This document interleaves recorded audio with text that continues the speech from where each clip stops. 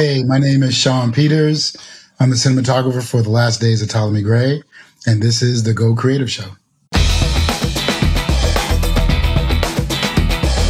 Hello and welcome to the Go Creative Show, a podcast for filmmakers. My name is Ben Consoli, and today we speak with Sean Peters, cinematographer for The Last Days of Ptolemy Gray. Sean, welcome to the show. Thank you. I'm just happy to be here.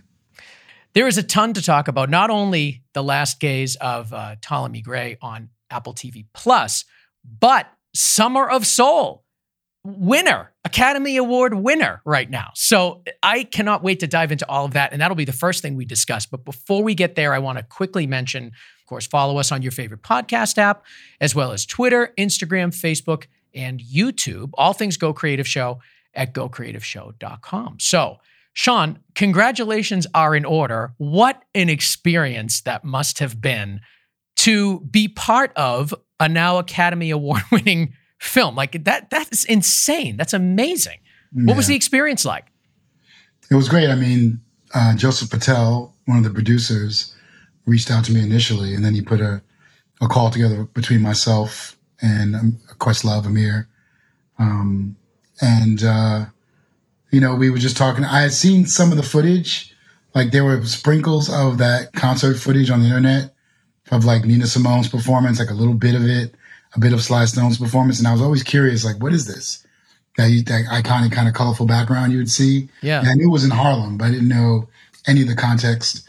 And so when he told me that, and then I think right before they did the documentary, there was a New York Times article, and they were calling it the Black Woodstock or something like that in the article. Yeah. And so I was like, oh, that's interesting. And so he called me.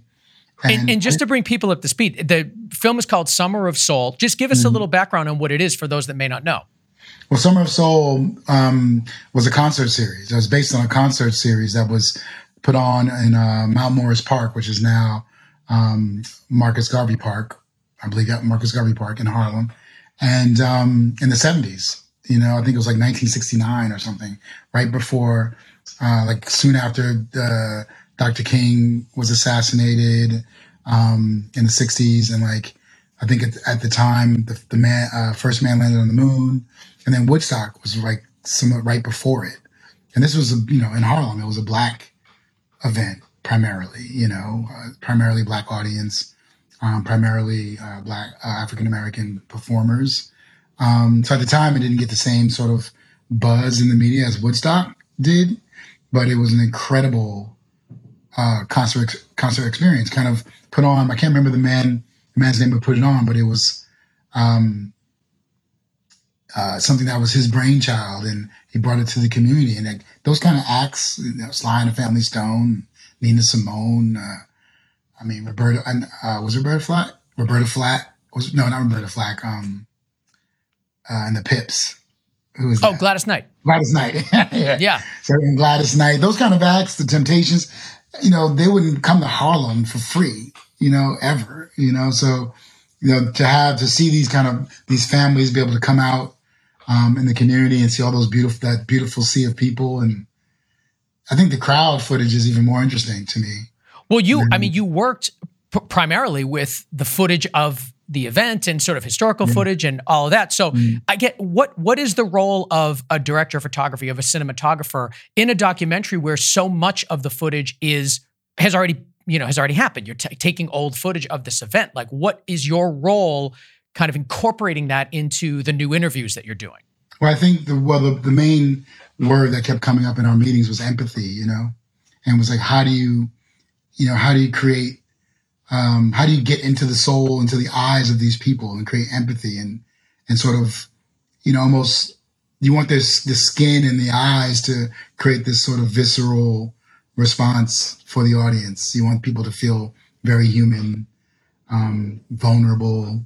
They're surprised when they see the footage for the first time. And so, my goal was, color palette and things like that. Things where, I made a lot of decisions based on like what the color palette was going to be, what the tonality was going to be for the interviews. I wanted it to feel very, like they were in their living room to a certain extent. And then, thinking about, going very warm on the skin tones, which in sort of recent times in terms of African American skin tones and darker skin tones, a lot of DPs are been going cooler, and I've been sort of making a different departure because I just in my memory, I grew up. I grew up mostly in the '80s, but in New York City, in New York City in the suburbs. But I remember like sodium vapor lamps, mostly at night on black skin. I grew up in a black neighborhood, and just thinking about my mom and her skin in tungsten light and in daylight. So really, I really just trying to think about how, it seems very simple that they're just talking heads, but the lens choices, the lighting choices, the color palette, all that was well thought out to make sure that people were emotionally connected to the people telling the story about the concert. So that's really the goal. It's just to bridge the footage, the emotions of the footage with the people that experienced it. Are you involved at all in the acquisition or sort of refinement coloring of the original footage? Were you involved? No, I wasn't. Unfortunately, I think what we shot informed it, though. Yeah. Yeah, I think what we shot informed it. I didn't, because I did work with the colorist, but I didn't talk to him specifically about the footage. But I think the producers were like, let's follow the lead color-wise from the interviews once we called those.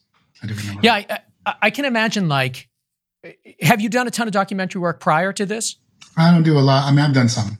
I don't do a lot of documentary work, honestly. For lack of interest, like you're just not interested in documentary work, or it's just something you just doesn't come your way that often? I think it's a couple of things. I think it comes my way often. It's just documentaries are hard to commit to financially. Honestly, if you want to keep it really honest, it's usually a longer tail project. Even in this project, I couldn't shoot all the interviews. I had to set the look.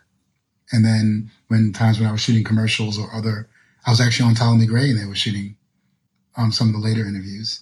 Okay. The template that I created, So a lot of times when you're sort of a busy cinematographer, it's difficult to commit to documentaries on the scale that, the time commitment and then the pay scale that docs usually pay is difficult, Is that usually the case with any sort of documentary, even at high level, that the budgets are just not necessarily there? Usually, I mean, if it's a super high level, I've never experienced a super high level documentary where I would pay a similar scale to what you'd make on a series or on definitely not on a commercial, obviously, but yeah, even like on a series like Ptolemy Gray, it's very difficult to find that kind of pay scale, And so it's difficult to stick around I'm lucky in my career where I'm very balanced in terms of my commercial work and my narrative work.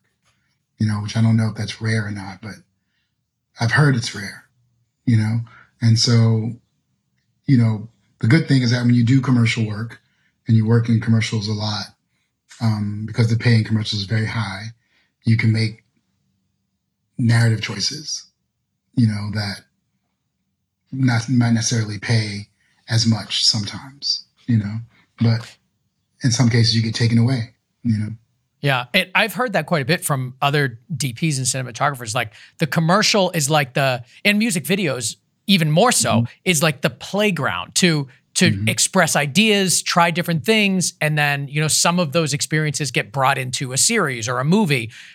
You can have a little bit more creative freedom. I don't even know if it's creative freedom, but you can play with some more different ideas in commercials and music videos that you may not necessarily get to in a series. In a film. Do you feel the same way? Is it kind of like almost like a palate cleanser for you? I mean, music videos for sure. Yeah. I mean, commercials, you are dealing with client a lot of times, even though I don't deal with the client directly. That's a director's job. The client is, you got a whole agency. Sometimes you have the client, which is the product. And then most times you have the product person there. Then you have the agency there. And it's like, 18, it's 8 people in the monitor, so you're not. So, you definitely do, depending on the director and how powerful the director is, you do get to play a lot, but you still have to respect that there's a client there, Whereas in a music video, you get a lot more freedom because they usually hire the director to be as wildly expressive as possible. And that's nice with no client, but the musician, the label, Oh, that's gotta be so fun. I love music videos. I love the format. And we cover a lot of, we brought on some people that are more sort of geared to the music video world, but I don't know. It seems like such a fun thing to do. It's just so expressive and interesting. You can try new things. So I love that. And bigger budgets are coming back too. Those coming back since COVID, you mean, or just in general? Yeah, since COVID, since sort of, this has been a way for musicians to do bigger concept music videos because of touring. I think I'm not sure where it's going to go, but when touring was at a lull because of COVID, they were expressing themselves and presenting themselves in other ways. And so the music video budget's definitely increased for sure. That's a good point, because if the revenue isn't guaranteed in touring, then it's harder to put the money into a music video. I didn't even think of that, but that totally makes sense. Because who knew when people are going to get back on the road? Yeah. In the throes of COVID, it's like, is it going to be 6 months? It's going to be 20 years. You didn't know. Nobody knew. Yeah, so they were definitely expressing themselves visually. I love that. Now, you'll have to indulge me for just a moment. And you are not the only person that I asked this question to, because we had the DP of Coda on right following the Oscars. Mm-hmm. Am I right that your film was the next, wasn't the award for your film to the next one presented after the Will Smith that was the Chris award Rock that's the award that Chris Rock that's the award that Chris Rock was presenting. Was about to present. I mean, of all times. I felt bad for Joseph and Amir in that moment, because it definitely deflated in a way their moment. But they also won a Grammy too for best music documentary. Oh wow, which is nice. What are you thinking? First of all, were you there? Were you at the ceremony? I was working, man. I'm on another series right now. Oh wow. Yeah. Oh, that's great. So you missed the excitement of everything in that moment. But I kind of feel like, the film was already popular and people knew about it, but I kind of feel like some additional attention has been brought onto it because of everything that happened right before it. Yeah. I mean, do you feel that sort of added some light to the film by having such a crazy moment happen right before? I think because there's been a lot of articles and think pieces around it, possibly. I don't pay attention that much, to be honest with you. But I have seen a few articles and I've seen a lot of debates online about it. And so I'm sure people would have never seen it have seen it now. It's so crazy. The debates online. What's there to debate? We all saw it. It is what it is. And what are you going to do? But people are stretching content out of it. I just did, so I can't I can't fault anybody. All right, let's talk about Solemn Gray. Yes. The show is awesome. It just is so gorgeously shot. It's beautiful. And talk about warm tones. I mean, this show is just so rich in its warm tones. I absolutely love just the general look of it. Mm-hmm. So let's start by just a little synopsis. Let's get people up to speed with what the series is about. Mm-hmm. And then I want to dive right into kind of the look, how the look was established. But first, let's just give us a little background on what the series is about. So the series is about a 90 odd old man named Ptolemy Gray who suffers tremendous dementia. And he's a recluse primarily and only pretty much communicates with, in the beginning, his nephew, Reggie, who takes care of him, makes sure that he eats and makes sure that he goes to his doctor appointments, make sure that he goes to the banks to deposit his Social Security checks. So, you sort of enter the world originally with this extremely dysfunctional life, and as the series goes, I'm not sure if I want to spoil it, but another person at Reggie, something happens to Reggie, and then another person enters his life, and then the course of his life changes from there to have a lot more hope, definitely less dysfunctional. And, so it's a kind of a progressive story around a man who, has his dementia probably spurred on by a lot of guilt and regret, and being sort of unactualized in many ways, to himself.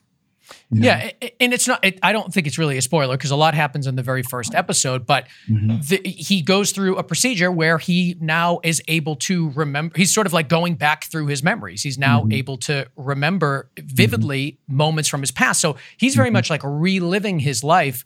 And that is just such a great concept, first of all, and also provides a lot of opportunity for you as a cinematographer to play with reality, memories, different time periods. Like there's so much to explore in this series. So let's start at kind of the beginning. I mean, what went into the development of the look of this series? And I guess, how would you describe the look of Ptolemy Grey? Well, it progresses. One of the things that we really wanted it to do was go from one place to another. If you notice, episode 1 is a lot grittier, a lot darker. It's a lot bluer. It's a lot colder. One of the discussions I had with my gaffer, Justin Dixon out of Los Angeles, was that we really didn't want to, so his apartment's obviously a set, So, and we wanted to make the light coming into the room very believable and feel seasonal and overcast in that first episode. And then, we want to see sort of the light move a little bit. Sometimes you'll see the light sort of travel across the room a tiny bit, subconsciously. But we wanted to feel bleak. We wanted people to watch that episode and then be like, almost like it stank.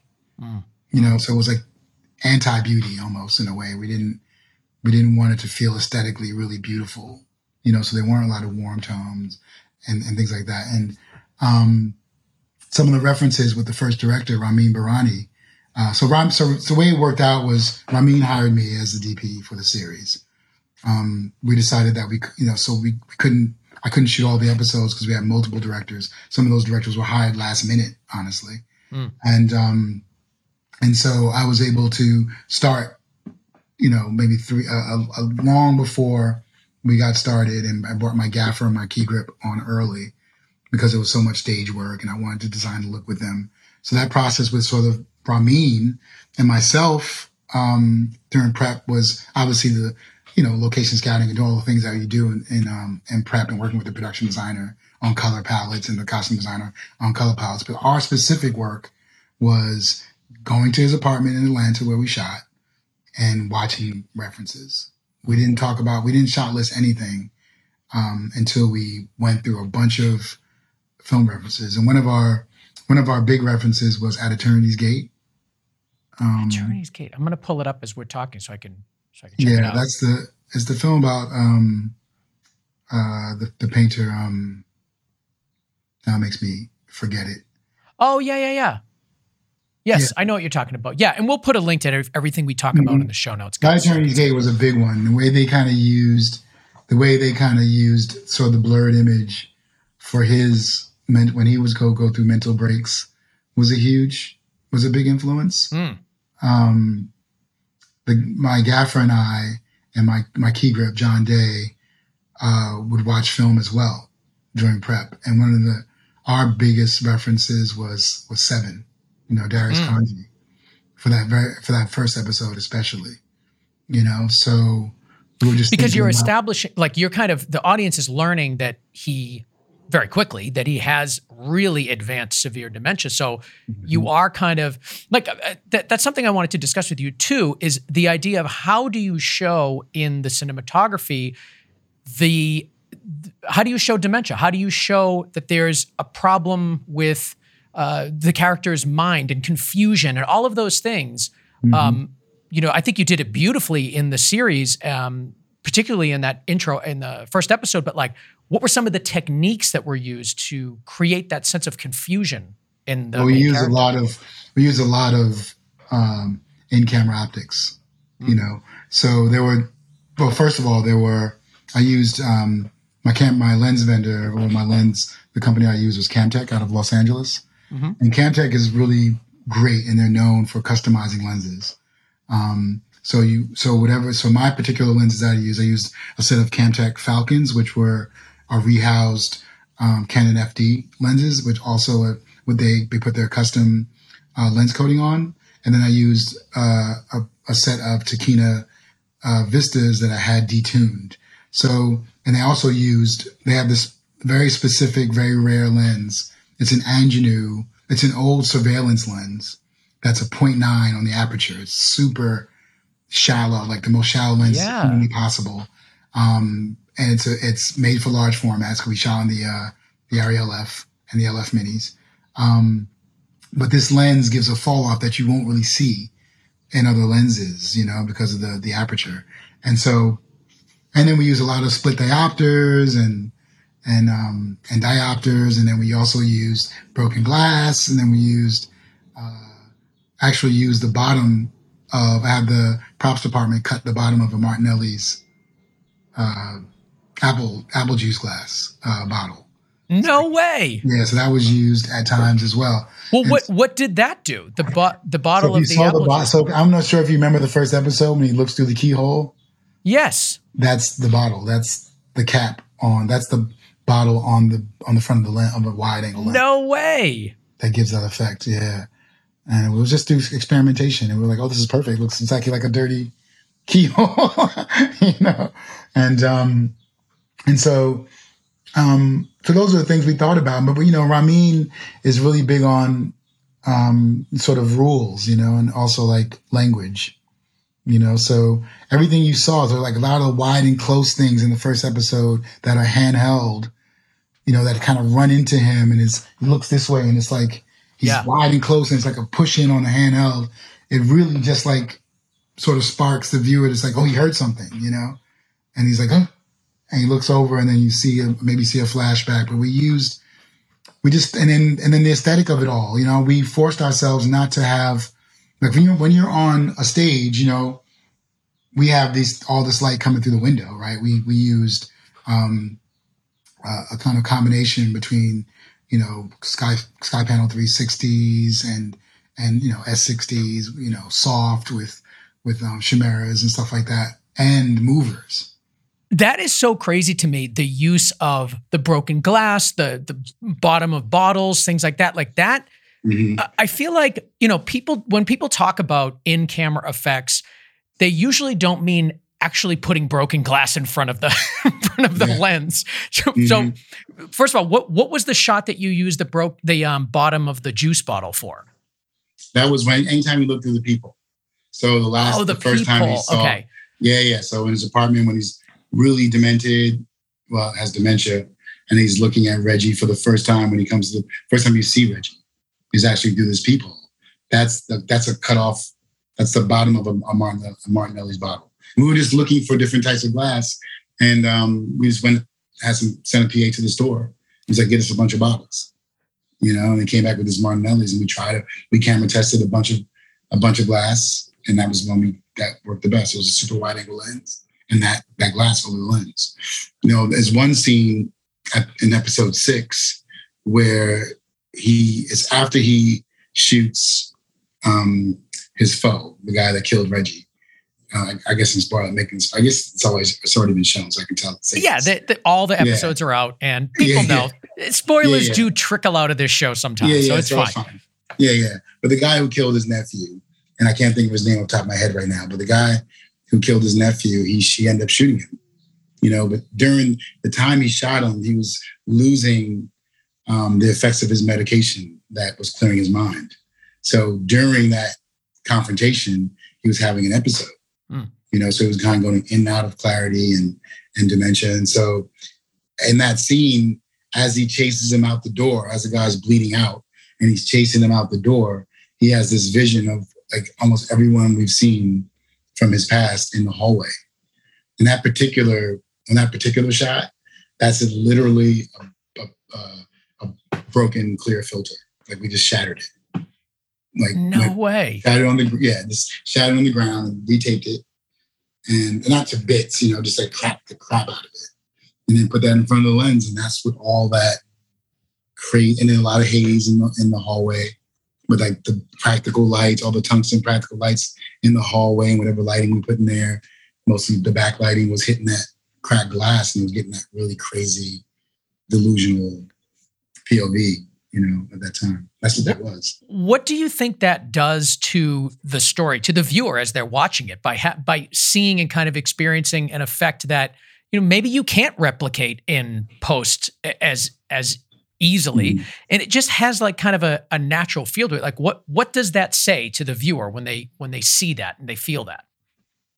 I think it sort of just harkens back to sort of old school filmmaking, like Hitchcock and these guys that didn't have a lot of the VFX, digital VFX tools that we have today. They would use, miniatures, and they would use special effects, in camera. So, Hitchcock would put, if it was a burning building and he couldn't actually burn a building, he'd put a miniature building on a stick, and put a lens right in front of it and burn the miniature, Yeah. in the scene. So it looked like, really close. It looked like it was a burning building in the scene. So things like that, using like optical effects, miniatures, and all kind of things that people did in the early days of filmmaking was something that we wanted to sort of employ in this story. We didn't want there to be like ghosts, we didn't want like this visual effect of like something appearing in the screen that felt fake. Yeah.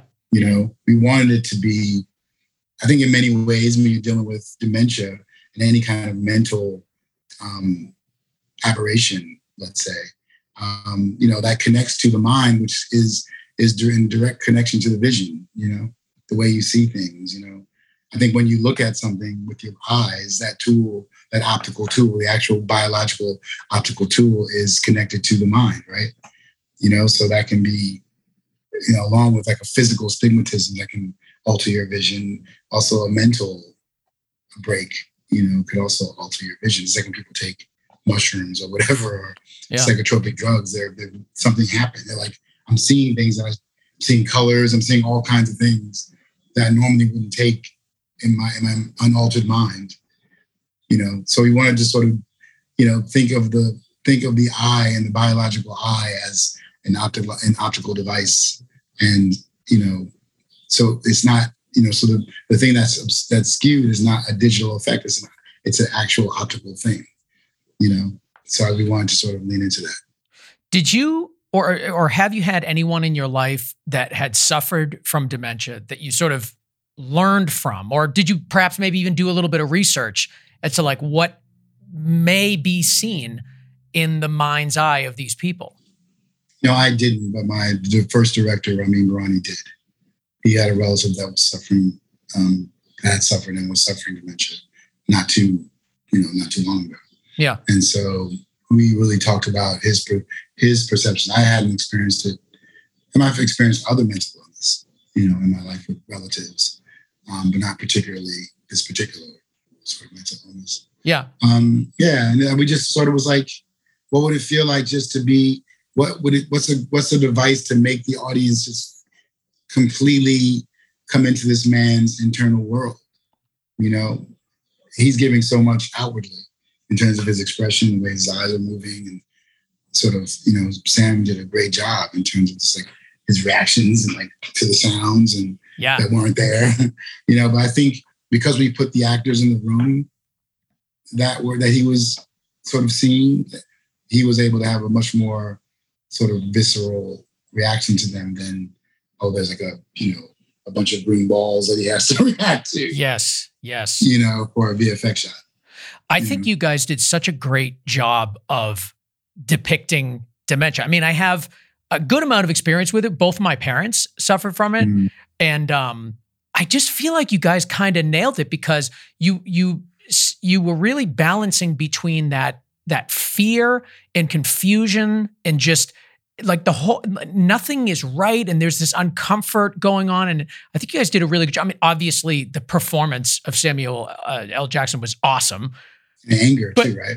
Angry, yes. Anger because they lose their control. Exactly. It's like every emotion just kind of gets thrown in and on top of this confusion. And I think part of something that I noticed that you did is you also had a lot of shots where the camera was really close to his face, wide angle lens. And it was like, it was almost like his world was kind of like coming down on him a little bit. Can you talk to us a little bit about what that technique did and why it was used? That was another device. I think what we tried to do is create a POV for him, for his state, but also when we were looking at him, we want to separate. We want to separate when he was sort of clear, to the world, when he's interacting with another person, like Robin per se, or whoever, and when he's not. We use this 50 millimeter. It's a really vintage 50 millimeter ingenue lens that was used for surveillance photography. It's like a 0.9 aperture, super shallow, low light lens that Camtech in Los Angeles has. I don't know how many people have them. There's only one lens. They don't have it's not like a set of lenses. No they way. Have one focal. Yeah, they have one focal length. So that was one of our special. We had like that Ingenue 50 is one for what? I mean, they didn't have a set. Maybe there was a set of those somewhere, but they're like probably from the 50. I don't know what they're vintage. Oh, here it is. Ingenue, I can't say it. Ingenue 50 millimeter 0.9. Look at that. Yeah. Oh, I'll put this in. I'll put this in the show notes so you guys can check it out. Oh my God, yes, this is. Oh, how cool is this? So, all right, so that was the lens you were using for that kind of surveillance look. You're saying? Yeah, but it looks when you get close to it and you go really shallow. There's no lens. I don't know a 0.9. Lens. Yeah. It might like probably some space.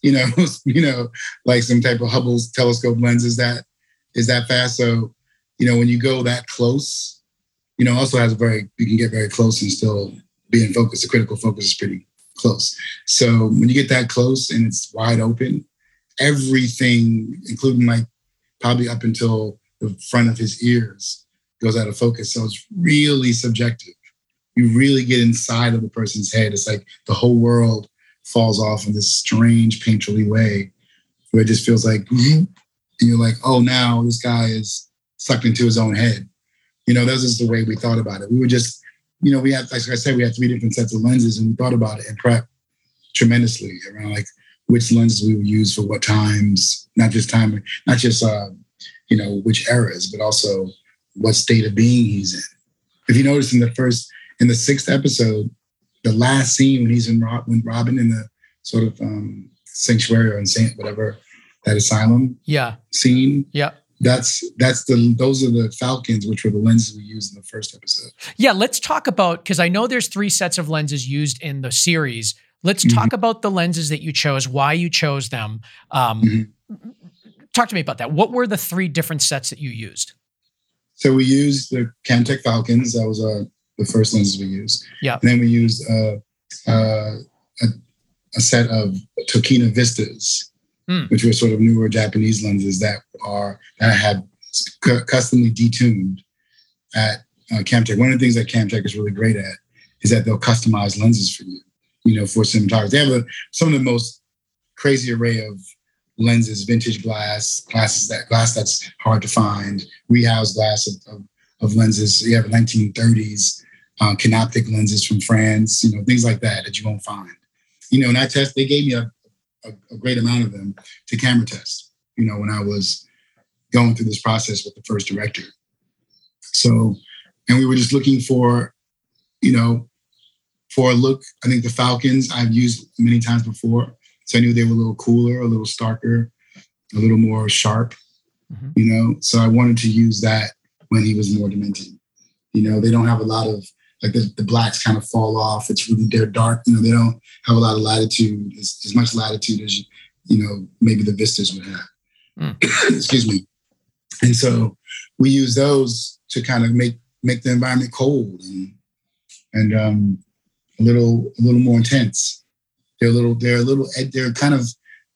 tiny bit edgier, those lenses. Yeah. They're not as beautiful, objectively beautiful. Yeah, yeah. And you're using them more kind of at the beginning of the series, I guess, when the very first episode, you never use anything else. Oh, and nowhere else. And okay. Because there are times when he kind of slips. Okay, because there are times where he kind of slips back into. Yeah, sometimes we did that. Now that I remember, sometimes we did go back to that glass if it was an extended scene. We did that, but if he was just slipping in for a moment, we probably went to that 50 ingenue lens. Okay. Or we went to a diopter. Yeah. But if we knew that he was, as he gradually slipped like he did in the last episode, he went right back into full dementia. We went back to the Falcon lenses at the beginning of the series. And even, but so the philosophy was the Falcons are a little grittier, the Taquinas are a little prettier, classically. I detuned them, so I made them even softer than what they would normally be. And they're warmer. And so the idea for that was when Robin came into his life, even lighting wise, we would open the windows more. The sun rays would be more direct, less diffuse. I think in the first episode, everything kind of looks a little more overcast. Yep. In the apartment, it's cold, it's cooler, it's kind of overcast, it's rainy at times. All that's on the stage, so we're creating all that rain. We're creating all that overcast sky. And even the sodium vapors that are outside the windows and some of the mercury vapor lamps that are outside the windows. That's all we were doing all that. Yeah. But we had we had a combination of sort of soft lights, which were like Arri 360s and some S60s, and movers, which were able to create harder shafts of light. So when Robin came into his world, when she started cleaning up the apartment, the windows got the shades came open, and shaftier rays of light came in. And even sometimes we would warm the lens even more by putting chocolate filters on at times when it was really a warm moment. And we kind of stuck to that. So if the other DP who was alternating with me used a chocolate, for a period of time, I would watch the dailies. I'd be like, okay, I'm gonna use the chocolate and continue this for the beginning of this third episode or whatever, and sort of continue that vibe. And then, my choice at the end was to go back to the Falcons in that scene when she's hugging him and she's crying. He's in dementia. Yeah. To just bring it. I don't know if anybody noticed it. but well, I think it's. I mean, not only do we kind of slip in and out of, I guess, consciousness. I don't really know what else to call it. I guess just kind of normal view of the world, mm-hmm. and when he is suffering from the dementia. But you also play a lot with different time periods. Like you go into the 30s and the 70s and the 80s and mm-hmm. present day. How are you using these lenses to help support the different decades that you're filming in? The decades were more. I think we used taquinas for the past, mostly for the 70s and the 30s. I think we went heavier on the chocolates sometimes if it was like really, really old. Yeah. And we also had different LUTs though. So it was less for that. It was less of a lens issue than it was a lookup table issue. I had a colorist on board before prep. Mm. So is that rare? I'm not sure. I don't think so. It shouldn't be, at least. Yeah. Sometimes in television, this is not typical television, right? Things are changing in what we're calling television. Streaming is much more cinematic. The budgets are higher. They shoot at more of a feature film pace than what maybe like an ABC show or a CBS show or one of the network television shows may shoot at. So you're able to do things. I would never get a camera test on a network TV show. It's so weird. I had three days of camera testing, on this show. That's so wild to me. With the actors, So, our situation. So I talked to my colorist and I was like, listen, and I gave him references. One of our references for the 30s, there's a lot of references for the 30s, but it was like, one of them was Terrence Malick. Now I made me forget the film. I'm talking Days of Heaven. So Days of Heaven was a reference for some of the 30s stuff. Some of the 80s stuff, we had a lot of 70s stuff, we had a lot of Gordon Parks sort of photography from that era. Was a reference. And some of the sort of Kodachrome, old Kodachrome film that was used a lot in the 70s. And, a lot of chrome in general, like chrome film. So, I would give my colorist a ton of references, and I'd be like, these are the three things. There's a modern era, there's a 1930s, and there's a 1970s, and he came up with three LUTs. And obviously when he finished it, those things were altered. But what we were seeing on monitor as we were shooting were those looks. Yeah. So I can kind of light to them. I can talk to, costume design, about color palette. So we tested all those looks with the prospective costumes that Sam was going to wear or Robin was going to wear. Yep. We had backdrops that were the color of the apartment, the green on the apartment wall, or the 70s look of the apartment, which is more of a neutral gray, and we put these people in the costumes, and those backdrops with tungsten light, with daylight, and harder light, soft light, and these different lenses and these different lookup tables. And we got a chance to look at, broken glass, diopters. So we got a chance to Ramin, the first director, who was really sort of the architect of the look, because he was there first. Got a chance to say, and he was very clear, like, we need to come up with rules. And he wanted to see the split diopter. And if it didn't work, we wouldn't have used it. Yeah. He had to approve that. So that might have been my idea, but he let's see it. He wasn't going to just say, "Oh yeah, Sean, put this." Well, yeah, because that's a big decision. It's a big decision. You're real once you bake in that look, you are. Yeah. That's it. We're in it. You know what I mean? So all that stuff was really clear. It was never like let's try this on the day. You know what I mean? It was like we camera tested all that stuff and made decisions, and we knew how much was it split out to number one or number two, or was it two or on top of each other? What that broken glass thing, what was that going to look like? Yeah. The bottle we did in the camera test, what's that going to look like? It wasn't like so it was all very much, we had the luxury of being able to do that. I want to talk to you about your experience shooting Day for Night in episode 3. We talked about Day for Night a few times on the show, but it's not something we dig into nearly enough because people are doing it and there's quite a skill to it. And I'm always fascinated with how people do it in such a realistic way. And I think you did such a great job where, I knew my producer Connor was like, there's a Day for Night in here that you need to talk about. And I'm like, all right, where is it? Because the fact that I couldn't really tell is a testament to how well you did it. So explain to us the Day for Night scene. I'm sure if you look really closely.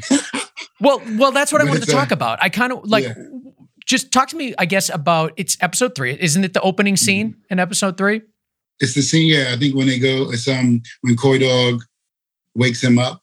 Yep. And he's like, "Oh no, I don't have these dreams anymore. What are you doing here? I'm fixed, whatever." And they walk. Then he becomes in shot. He comes from Sam Jackson to the little boy.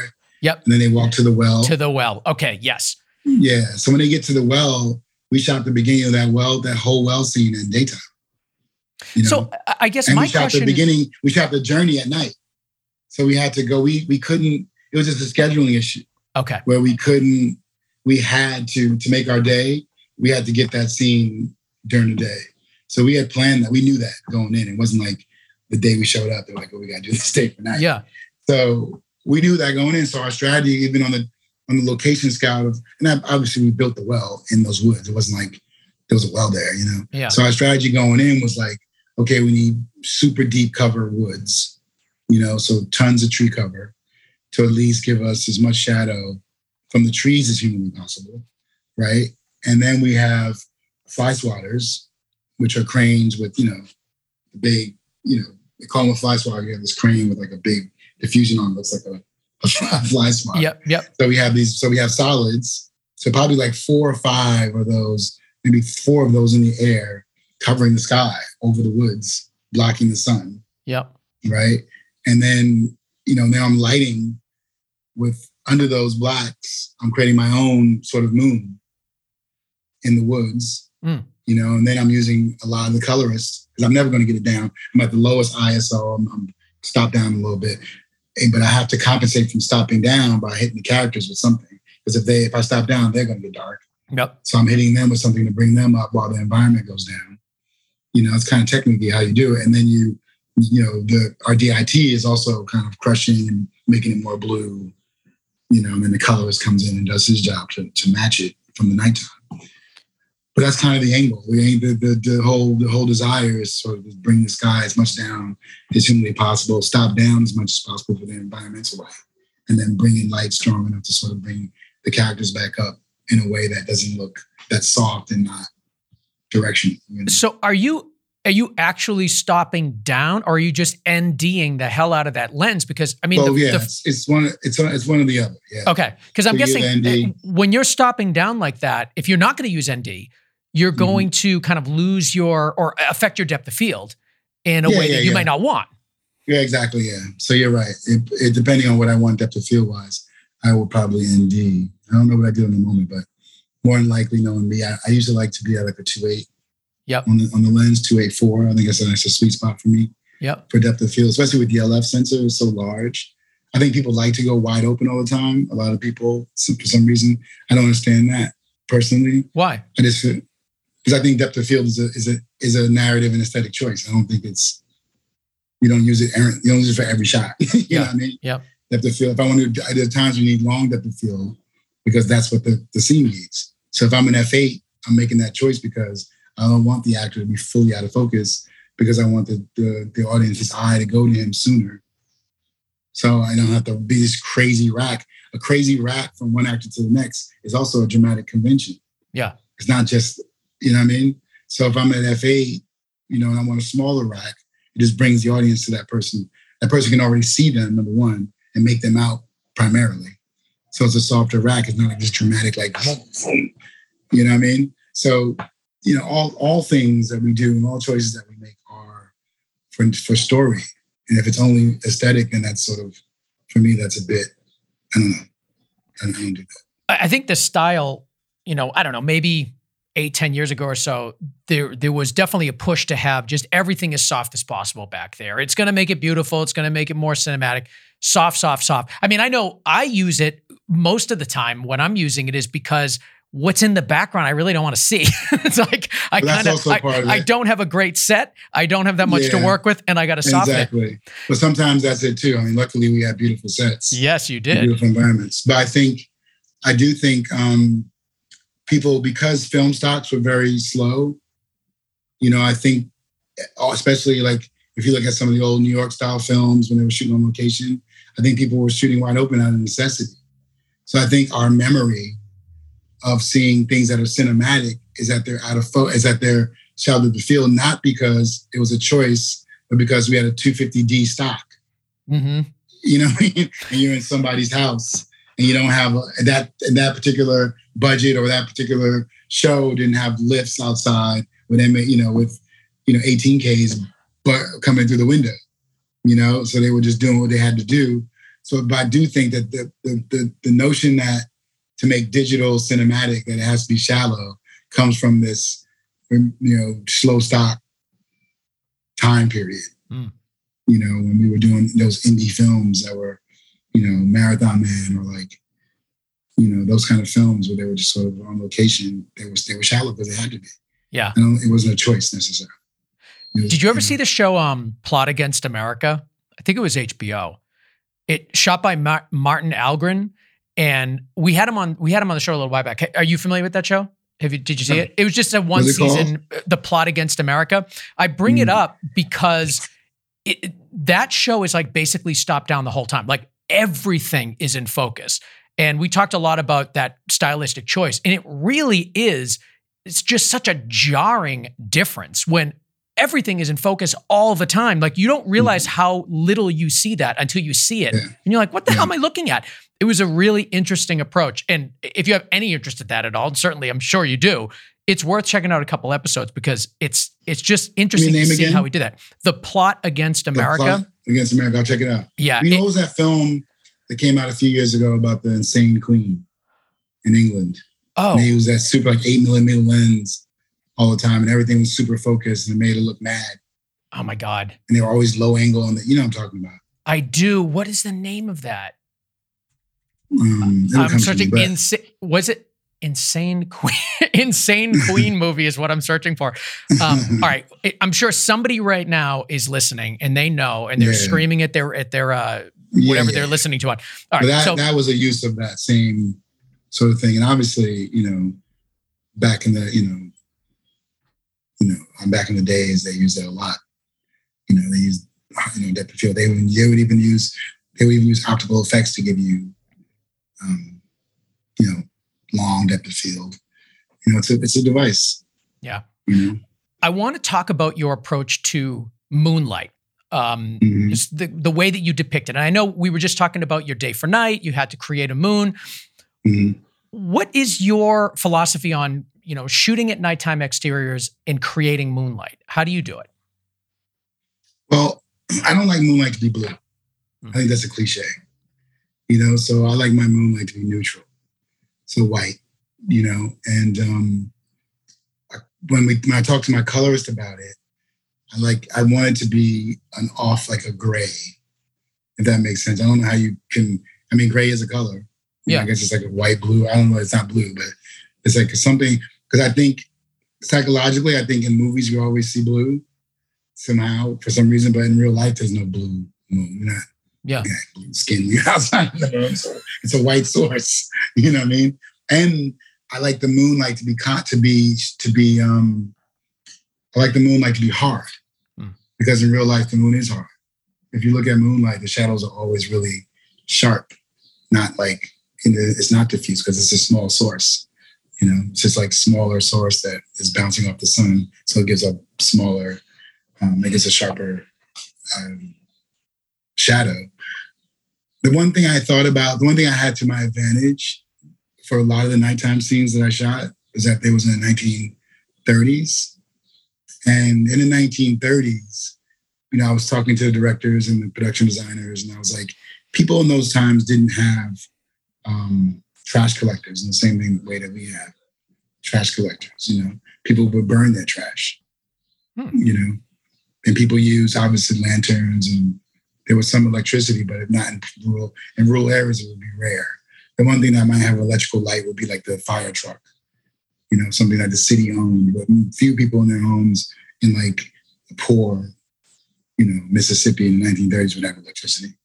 And so there's a lot of fire outside, smoke and fire and burning. I know if you go to like Cuba or Jamaica or like, wherever, Venezuela or West Africa, even today, you'll see you always see these plumes of smoke when you're traveling the countryside because people are burning their trash, Really? because they don't have the same services. So I use that sort of as a nighttime device that was very smoky all the time and hazy. It's always like those fires burning all the time. There was like, low hanging cloud. So that helped me a lot, sort of. So whatever lights I had in the sky on condors and I used a combination of moonlight. I had lights on condors, like 100-foot or 80-foot condors, usually like 2 360s and movers. And then I had what they call a night light, which is like one of those big ass trucks that comes and has a big ass crane. It's a big ass truck. Like it looks like an 18-wheeler that comes and has this big ass crane and with the lights built in it. And it's like 9 big bay lights or 15 or whatever you order, the size you order. And then they can turn them down, they can move them, they can do all that. So it's usually like the main big source. It's like a huge source of light that's way out in the distance. Yeah. That's kind of light in the sky and light in the haze. There's a big back kind of thing. And then for the characters, there's usually a condor nearby. But I also had lights on what are called pettibones. What are those? Pettibones are like kind of movable. Like they're like drivable cranes. They're like shorter armed cranes that you can drive through dirt and sand and, and so those also had lights. So I can get, because we were in the dirt in the middle of we built that town in the 1930s in the middle of nowhere, like a farm, basically. Where were you? Georgia. We were outside of Atlanta in Georgia. Oh, wow. But it was like a middle of nowhere, swamp, basically. And so we had pettibones I can drive around. So if I needed a key light to move quickly, I can drive a pettibone around instead of having the condor. You can't really move a condor, but the pettibones I can have move around. So I had a lot of, or if I needed lights, if I need the trees to be illuminated a little more, that's what the movers were for. So I just go turn the movers over there and light the trees a little more, dim them down. So it was a lot of ways for me to sort of keep I had a lot of different options in terms of getting both key lights, backlights on fog, moonlights. I gave myself a lot of options. Yeah, it sounds like you did, and it sounds like I like the way that you approached moonlight in that time period. Like that's really smart. Just thinking about. I'll be honest with you, that's my favorite accomplishment of the whole series. Really, I love the way that moonlight looks, especially when he walked him to the well. That backlight haze and that moonlight. I was so happy with that, and I rarely see nighttime scenes, even in movies I'm watching that I like. Yeah. I'm always like, where's that crazy looking light coming out of the forest from? Like, what is that? Like, how's that real? Like, how would the moon make a shaft of light?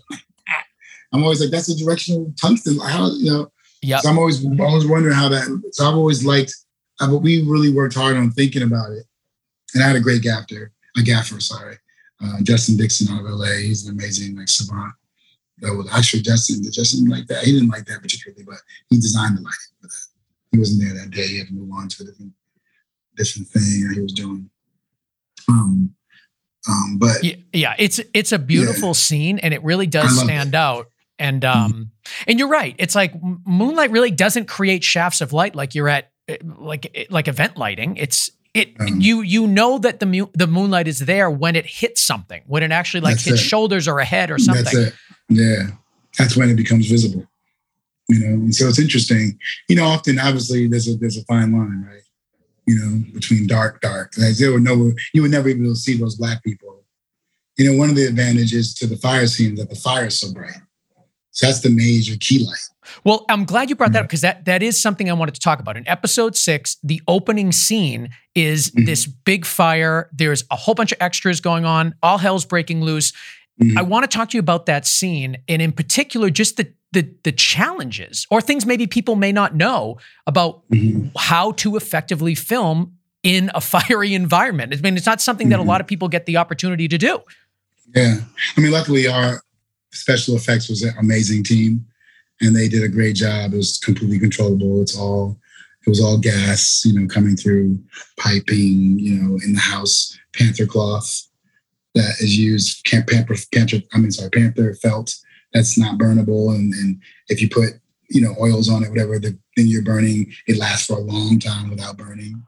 So we were able to get a lot of takes using the techniques that they brought to bear. And, and all the internal, like when he goes into the shack as a kid and then goes into the shack as an adult, that's all on stage, So there's no real fire there. Those are all like Nix bulbs, creating fire gags, elements for the VFX, and then they add the fire, in an internal world. But the external world was actual fire in the building, via gas and piping, so it wasn't actual house wasn't burning down.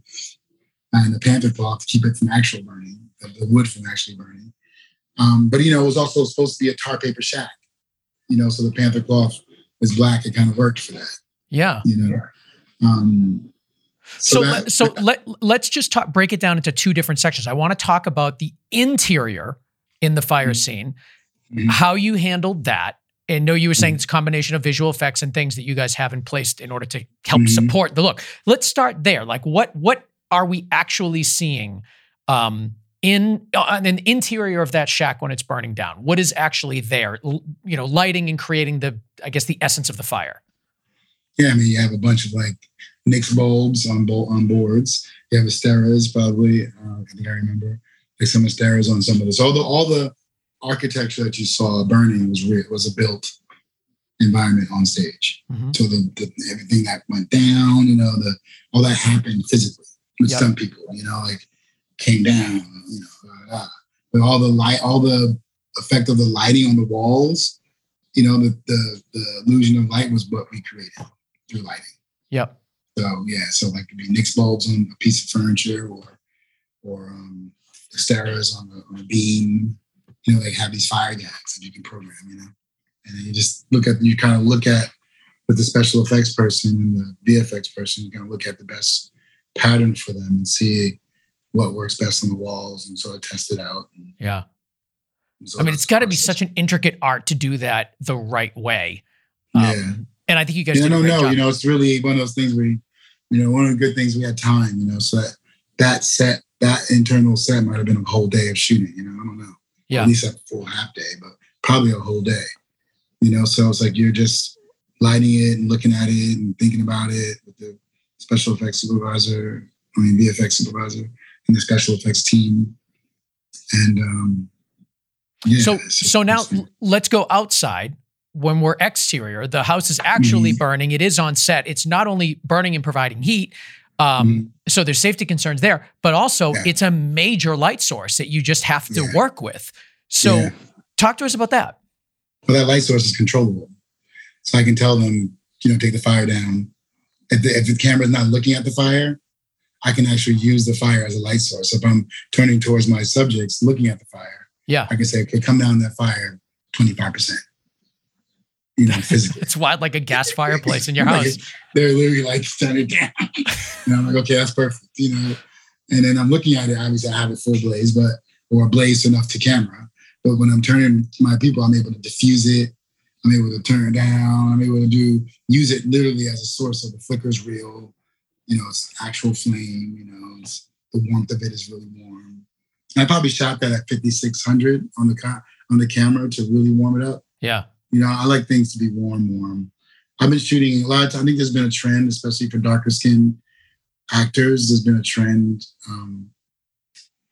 for a while that was probably started primarily with like Malik Said and some of my mentors, some of Black cinematographers like Malik Said and Arthur Jaffa. Malik Said, who did a movie called Belly, and he also did Clockers for Spike Lee. I think he was the youngest DP ever to do a Hollywood movie back then, like 26 no way. Or something. Oh my God. And then Arthur Jaffa did Crooklyn for Spike Lee and another movie called Daughters of the Dust. And then Bradford Young, they all came out of the same sort of school. We all mentored. They're all friends. We're all friends, right? And so there was a trend for a time, like Bradford did a movie called Mother of George, where the skin was like super indigo. And that was an aesthetic choice that I don't want to get into a whole tirade about it, but it goes. There's a Nigerian family. There's a religion called the Yoruba religion in Nigeria, and indigo and gold, the primary colors in that religion. So they used a lot of that. But then a lot of people became influenced by that. Like Moonlight was usually influenced by Mother of George in terms of using blue, oily skin and blue on darker skin tones. But as I remember darker skin tones growing up as a darker person, I remember, if I'm from the Bronx, right, originally Bronx area, and I remember, and I'm of a certain vintage age, and I remember when they weren't, no LED lights, it was all I do too. Sodium. Yeah, so at night it was all real sodium vapor or mercury vapor. So I just remember, especially at night, I remember black skins or darker skins being really warm, sodium, gold in that light, as a memory. And so that's sort of so I've been using that a lot more in terms of, even in, daylight situations, I've been warming up darker skins in a way, making, in a complex way, because that was kind of abandoned because it became cliche because it was too light and warm.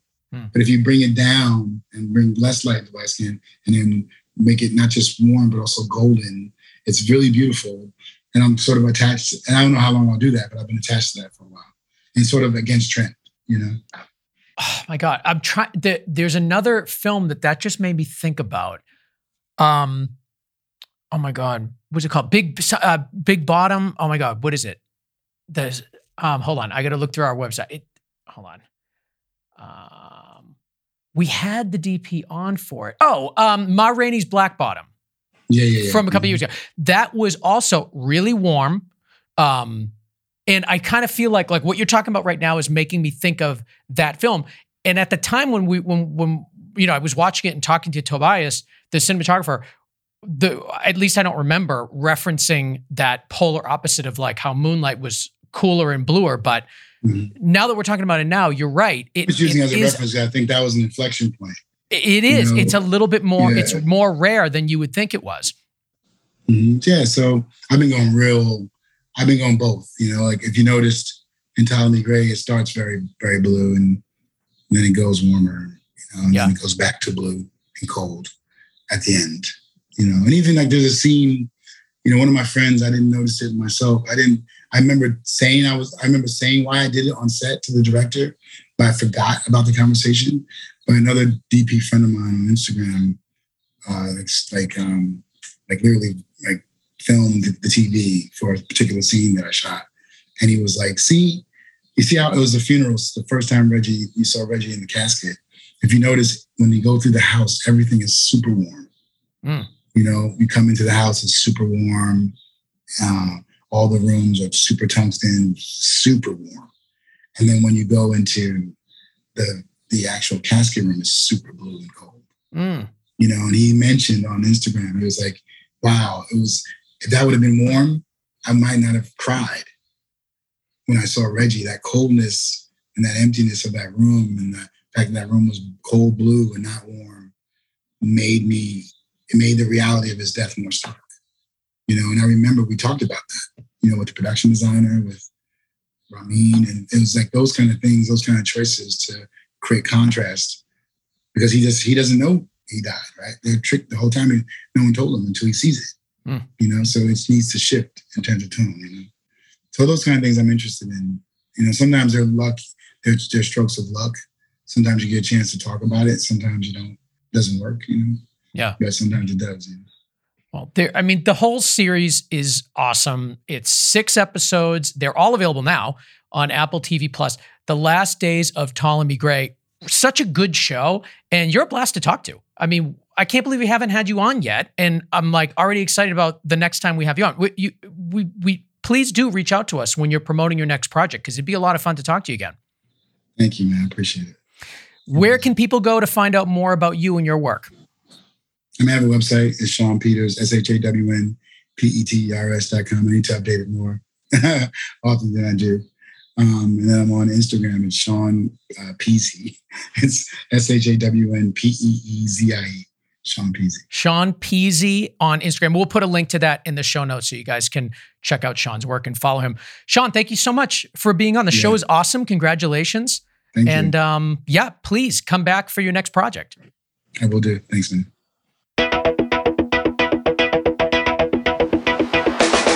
All right, I want to thank Shawn Peters, the director of photography of The Last Days of Ptolemy Gray, for coming on the show and talking to us all about it. It's a fantastic show, you guys, so please do check it out. It's on Apple TV Plus. All 6 episodes are there now. 6 episodes. That's easy to get through, and you guys are going to love every second of it. So check it out for yourself on Apple TV Plus. I also want to thank Connor Crosby. You can find him at ignitionvisuals.com. He is the producer of this show and a whole bunch of work that we do at BC Media Productions. And Dave Siegel over at siegelsound.com. He mixes and masters and makes the show sound so good.